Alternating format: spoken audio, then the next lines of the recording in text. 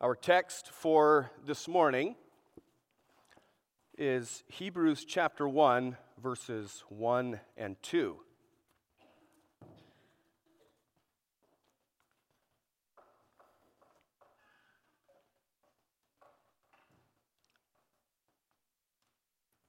Hebrews chapter 1, verses 1 and 2.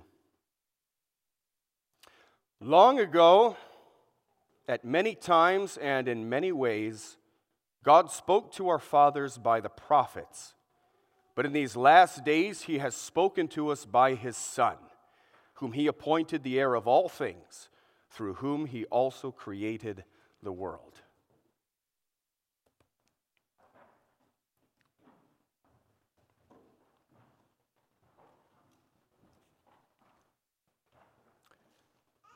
After the sermon, we will sing in response to the proclamation of the gospel, Psalm 147, stanzas 1, 2, and 6.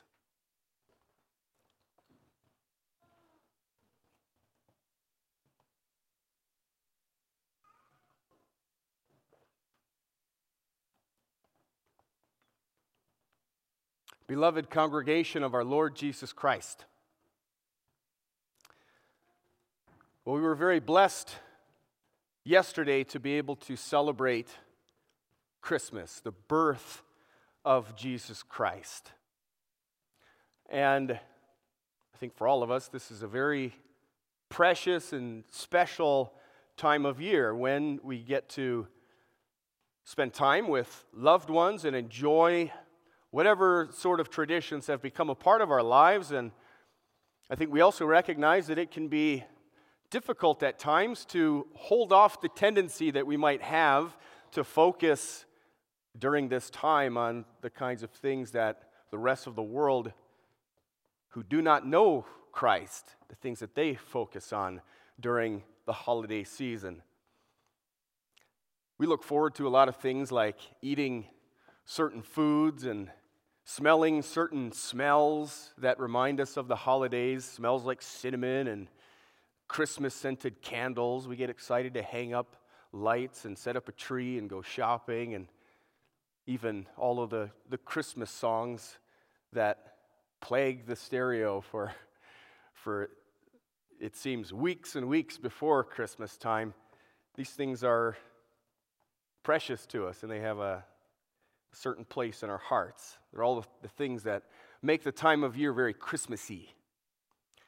And no doubt it's not those things themselves that we love so much, but it's because those things are reminders of the precious time that we spend together. And as we're in the middle of enjoying this time, no doubt we have probably more Christmas festivities happening between Christmas and New Year's with family and with friends.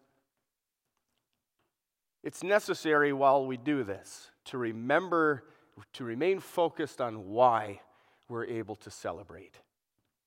It's a precious time. It is a time for great joy. And that's because God Himself came into the world in a miraculous way, and He showed Himself to us. The Christ, the Messiah, has been born. He came to bring us back to God, to restore us to Him. He gave us the wonderful gifts of righteousness and everlasting life. And now we celebrate this, and we live now, today, in the new reality of a world that is being rescued and restored by Jesus Christ. And we know that all of Scripture, all of Revelation, the whole Bible, all of this points to Christ's work. This morning, we want to focus on a particular aspect of Christ's work. We recognize that He has a threefold office of prophet, priest, and king. And this morning, we're going to focus on one aspect of His threefold office, Christ's office as our chief prophet. We want to see how God cared for His people throughout the history of Him dealing with His people, and how during His dealings with His people in the Old Testament, He brought forerunners of Christ, forerunners who held these three offices. There were many prophets and priests and kings in the history of Israel, and we see how they were a great blessing for God's people, but how also ultimately they could not bring about what God's people truly need.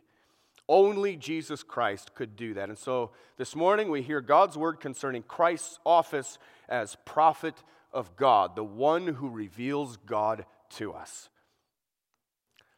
Now, at some point, you either have encountered or at some point in your life you will encounter people who believe that all religions are the same in some way. They would claim that all the religions of the world are trying to accomplish the same thing, and to some degree they can all be successful in what they do. This is called religious pluralism. There's many religions, a plurality of religions. And pluralists are convinced that all religions are equally valid. There's no right that we have as certain types of religious people to have a judgment over other religious people and say that our religion is superior to this one. They all do the same thing in the mind of the religious pluralist. No one can say that his religion is better than others. And so sometimes they'll use an illustration like the wheel of a bicycle. We all know what that looks like. There's a rubber tire on the outside, there's a steel rim, and then there are all these spokes that connect the outside rim to the hub in the middle. And they would use this illustration in this way. They would say that religions function like this. There's a God or there's a power or whatever, and he is at the very center. He's at the hub. And whether it's a personal God that someone believes in or whether it's a state of being like nirvana or something like that, that's where everybody wants to get. That's what's good. And all of the religions of the world are like the spokes of the wheel, and everybody practices them in their own way, but they all lead people to the same thing, which is where we need to be.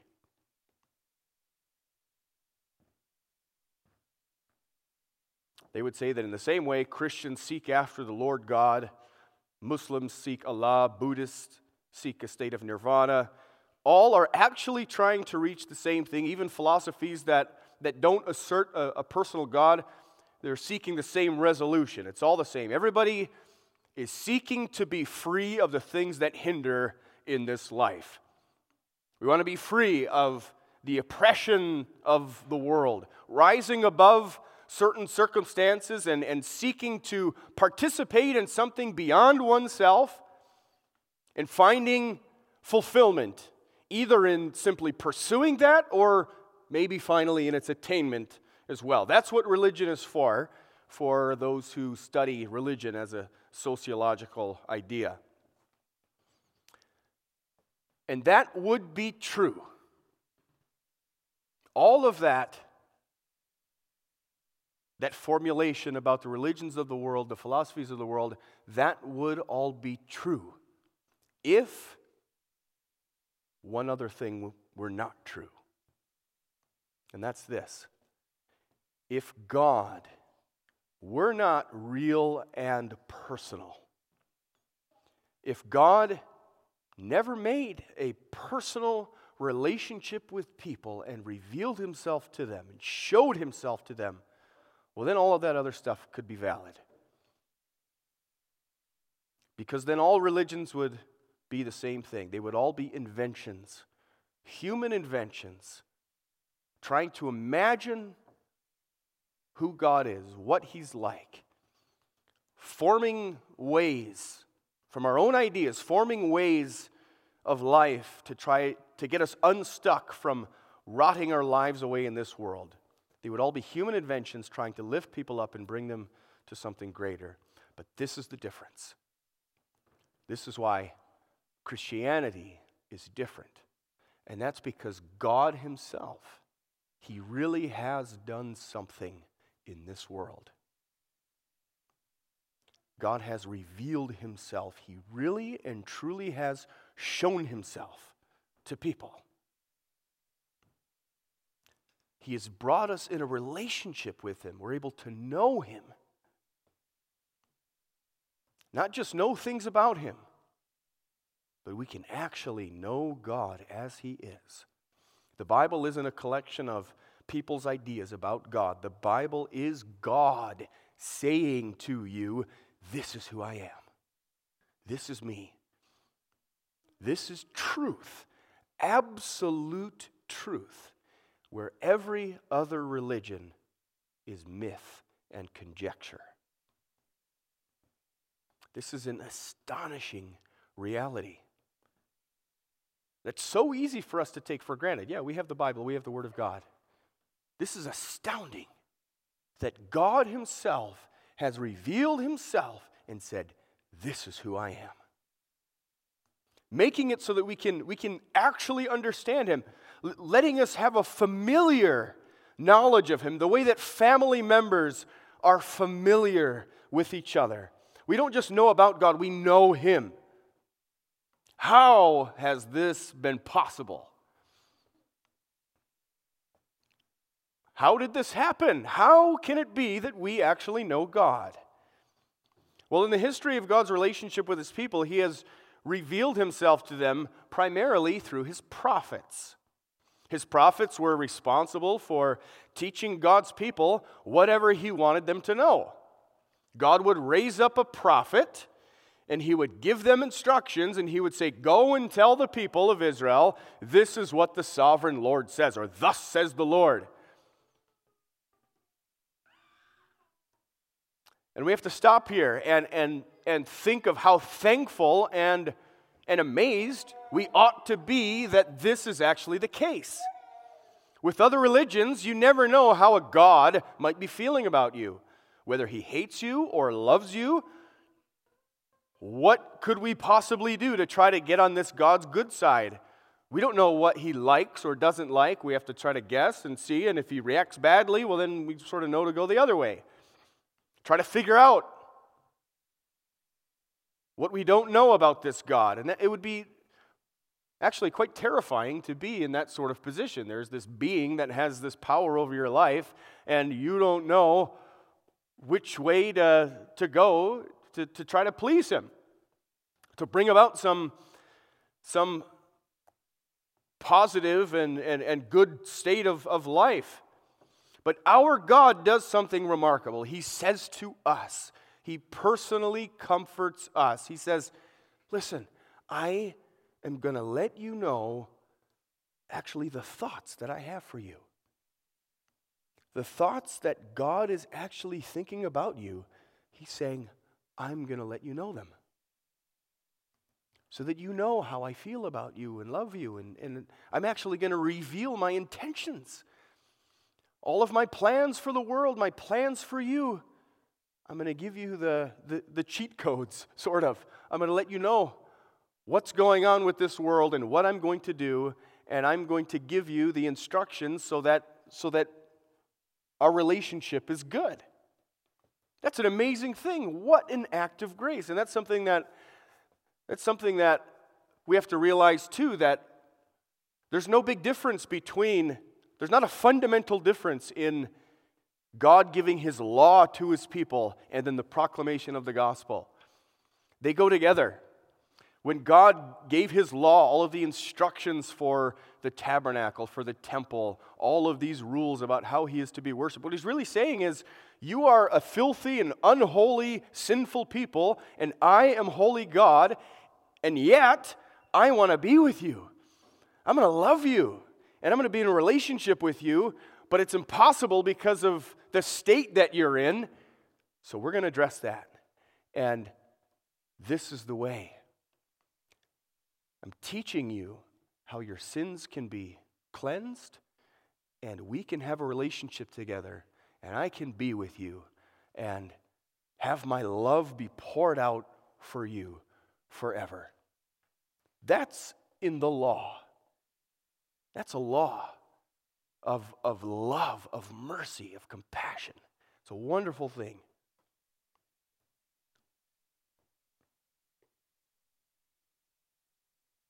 And God even says too, if you fail to do all of this, if you start disobeying me and you live contrary to me, well, then I'm going to correct you. I'm going to discipline you. I'll teach you what you're doing. And you can be sure that my love for you will never fail. I am the Lord. That's the message that God gave through his prophets. Moses is celebrated as one of the greatest prophets the people of God ever had. We read in Exodus chapter 33 about how he would intercede for the people. When they needed to know the will of God, he would go so they wouldn't have to, and he would receive the word of the Lord and bring it back to them. He would consult with God about various things. So verses 10 and 11 of Exodus chapter 3 read there, whenever the people saw the pillar of cloud standing at the entrance to the tent, they all stood and worshipped each at the entrance to his tent. The Lord would speak to Moses face to face as a man speaks to his friend. He would come back and tell the people, this is what God says. This is what he wants you to know. And with each revelation, God's people could understand God more than they did before. They grew closer with him. More and more they would know this is who God is.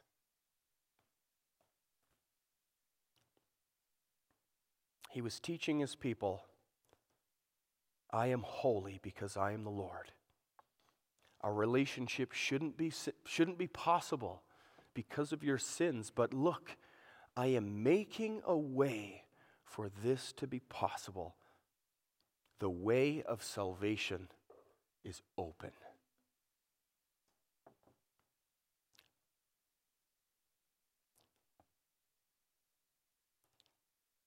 I like very much how Abraham Kuyper summarizes the history of Revelation. So from the very beginning all the way until now, God has been revealing himself to his people. And the way that it's summarized is this. At all times, the same message is being delivered to the people that God loves. And this message is, the way of salvation is open. And that message came at different times and in different ways, but the message was always the same.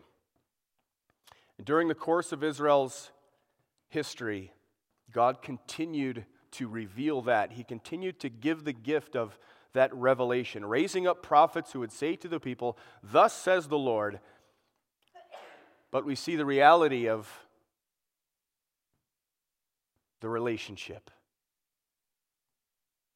the shortcoming of the relationship.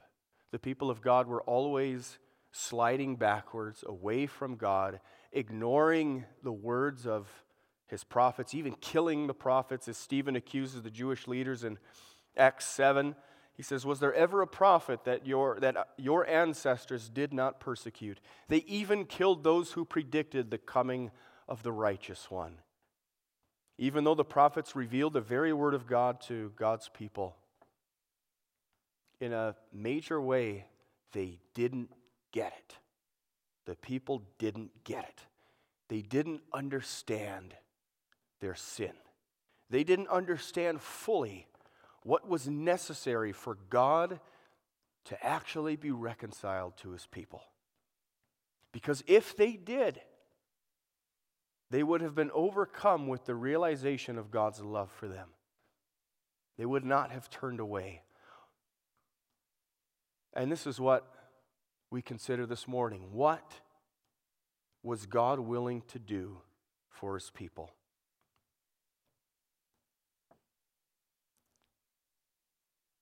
They couldn't see the devastating reality of the penalty that they deserved for their sins. They couldn't see with the perfect clarity that they needed how God would take away their sins through his Son. Even for the prophets of God, it was shrouded in mystery. We read this in 1 Peter 1, 10 and 11, and we sang a musical version of this a little while ago. Concerning this salvation, the prophets, so the prophets themselves who revealed the word of God, the prophets who spoke of the grace that was to come to you, they searched intently and with the greatest care, trying to find out the time and the circumstances to which the Spirit of Christ in them was pointing when he predicted the sufferings of the Messiah and the glories that would follow.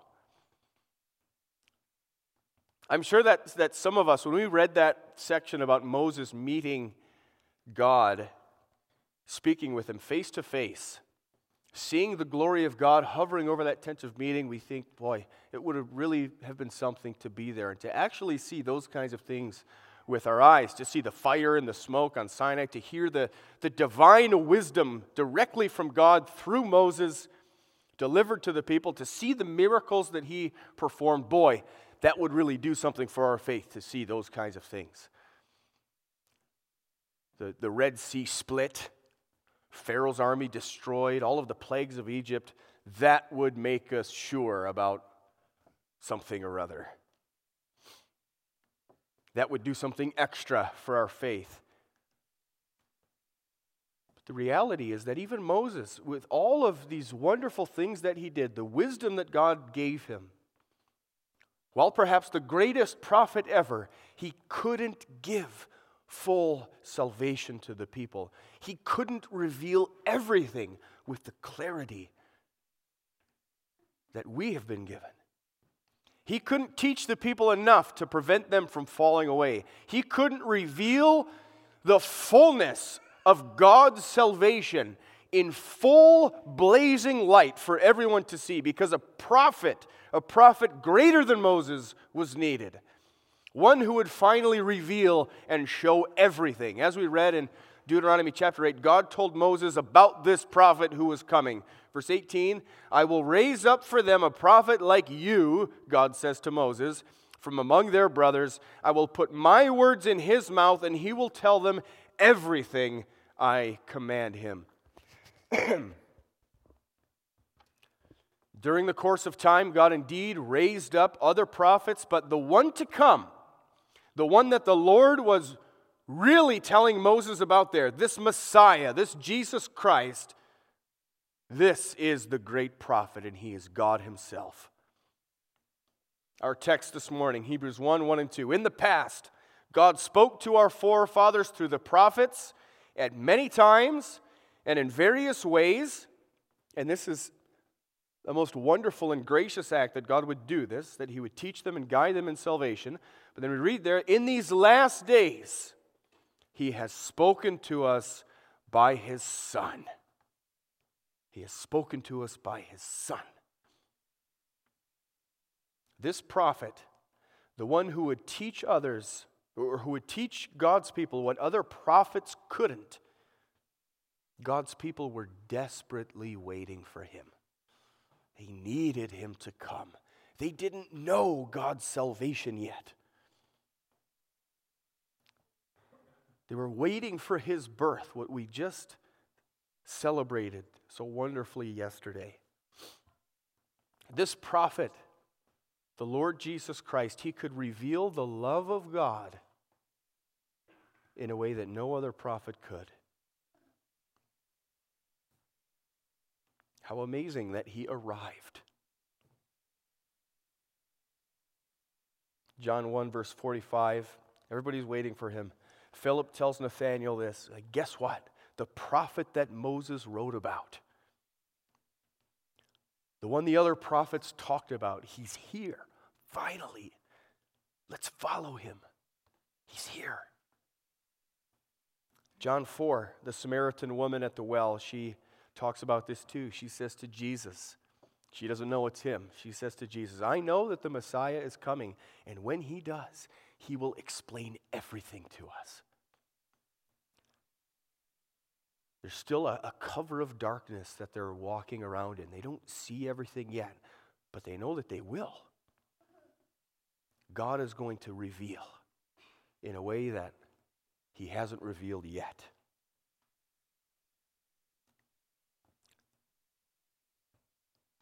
Acts 3, verse 22, Peter is explaining to the crowd how he had healed the beggar at the temple, and how he did this in the name of Jesus, the one who was appointed for this. And he quotes Moses, he quotes the words, the verses that we read. I will raise up a prophet like you from among your brothers. And then he commands the people, you must do everything that he tells you. It's only through Jesus Christ that we can know, that we can truly know the salvation of God. And it's not only because Jesus, during his earthly ministry, opened the Scriptures in a way that they had never been opened before. It's not only because he preached and proclaimed the will of God as our chief prophet and teacher, which he did, but it's also because he lived it. He carried it out. He performed the will of God. God had taught his people in so many ways with so many different images and pictures and rituals, teaching them, I am holy and you are sinful and we need to do something about this.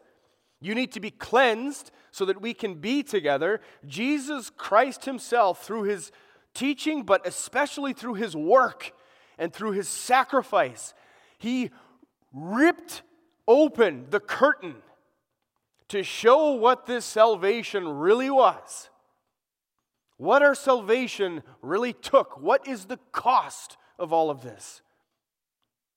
Without the coming of Jesus Christ, it is impossible to know the cost of our salvation. Without the coming of Jesus Christ, we would have no idea the measure of God's love for us. You survey the work of Jesus Christ. Take it all in. Consider it all. And suddenly, the love of God is made clear. This is how much God loves us. This is what salvation really means. He was willing to do that? Are you serious? That God himself would become a man? That he would be born as a baby? That he would die for us to bring us back to himself?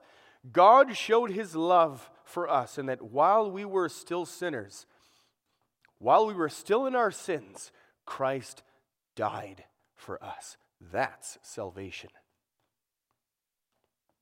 That's the revelation of the love of God. The prophets saw this, they predicted this, but they saw it and they told it only as much as they could. It was all still shrouded in mystery. But then Jesus came. He caused the glory of the Lord to shine in this world like it never could before. Through Jesus' revelation of the salvation of God, we're finally able to recognize the riches of his love for us. All of these riches that were hidden away in the Old Testament scriptures, they were buried away like precious gems to be dug up and realized later. All of these things were put on display by Jesus himself through his preaching and through his work. What a prophet. He not only taught about all these things, and he not only brought them to pass through his performance of God's will, but he continues today. He continues today to be our chief prophet and our teacher. He gives us his Spirit. He has poured out his Spirit into the church so that we can understand his word, so that we can accept this wonderful gospel of salvation and be saved in his name. Jesus Christ has turned the light on so that we can see it. That's such a precious gift that we can know the salvation of God. He turned the light on so that we can see that there is only one way to God, and that's through Jesus Christ himself, the way, the one way, the truth, and the life. There's one mediator between God and man. There's not hundreds like spokes on a wheel. Jesus is the way. and He will be faithful to you. He will continue to shine His light in your hearts, into your minds, so that you can understand this very precious gospel of salvation. He will guide you, teach you in the way that you should go. He is our great prophet and teacher who has fully revealed to you God's will for your salvation and for your life. Amen.